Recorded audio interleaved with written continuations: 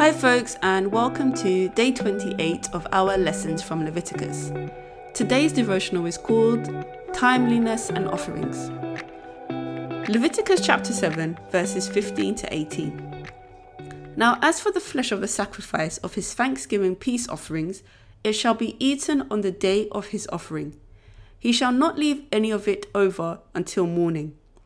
But if the sacrifice of his offering is a vow or a voluntary offering, it shall be eaten on the day that he offers his sacrifice, and on the next day what is left of it may be eaten.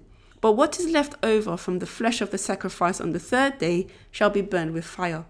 So if any of the flesh of the sacrifice of his peace offerings is ever eaten on the third day, he who offers it will not be accepted, and it will not be credited to him.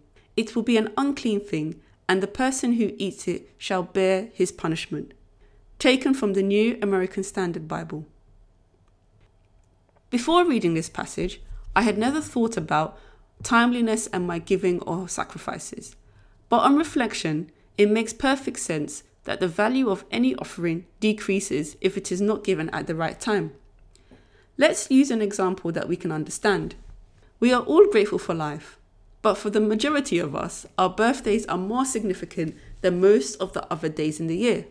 When we receive gifts on our birthdays, we are grateful, but when we receive gifts after our birthday, it often feels strange.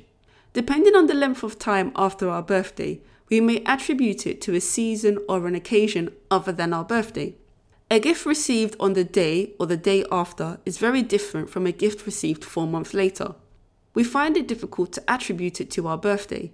In some instances, the giver may even wait until Christmas or the next birthday to give the gift to the recipient. I think that this is what this passage is getting us to think about. Our thanksgiving to God ought to be timely. When we are prompted to offer up thanksgiving to the Lord, we should do it without hesitation and with the same sort of urgency we have when preparing Christmas or birthday gifts. Here are some questions for you to think about. Am I timely with my giving? Does it take me a long time to acknowledge the blessings and gifts that God has placed in my life? Am I grateful to God for what He has done for me? Well, that's it from me for today. Thanks for listening. Have a great day. Bye.